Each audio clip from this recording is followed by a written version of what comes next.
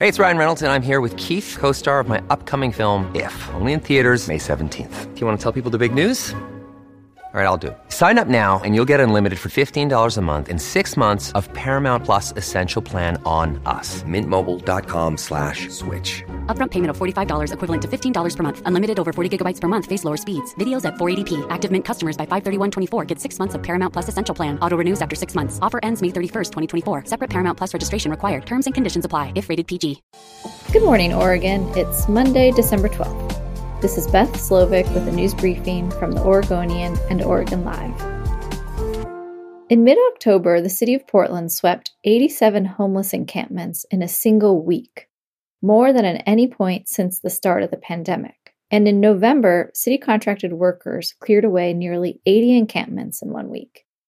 In both months, the average number of sweeps increased fivefold from the first 3 months of the year, when the city would typically clear 15 encampments a week.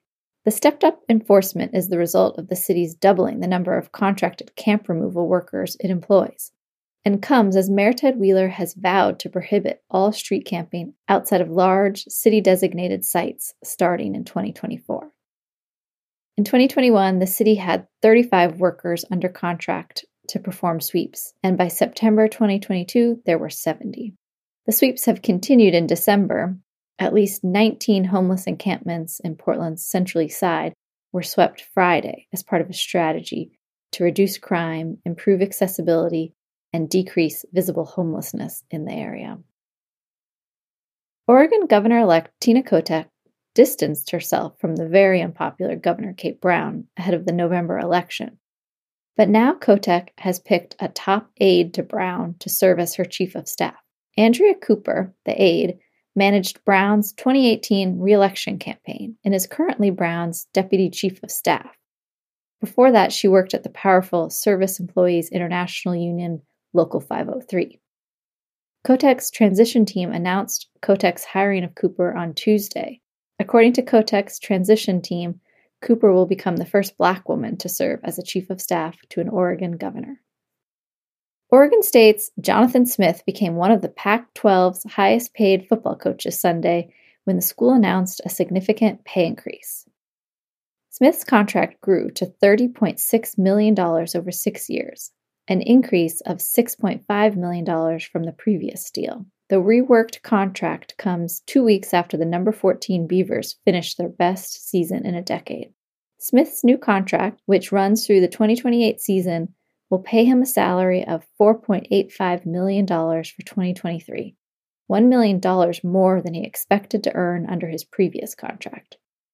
He'll receive $100,000 increases over the subsequent 5 years, ending with an annual salary of $5.35 million in 2028. Part of that compensation is a $500,000 stipend for a life insurance policy.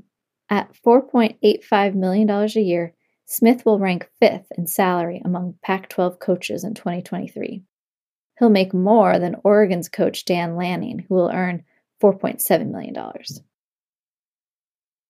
400 smiling Santas await curious scavenger hunt participants in Portland. This year's Santa Clones art installation, the brainchild of local designer Chris Willis, is hidden somewhere in Portland next to a giant mirror, doubling the 400 Jolly Santa figurines. The installation is a yearly tradition that started in 2010. Willis leaves clues on his Instagram account for people to follow. Last year's display was in Selwood. In 2020, the display appeared in Westmoreland and included face masks on each of the statues. This year's clues include having people channel their, quote, inner mountain goat. You can find all the clues over at Willis's Instagram account. Thanks for listening. You can support our local journalism by subscribing to Oregon Live. Go to OregonLive.com/Hotseat.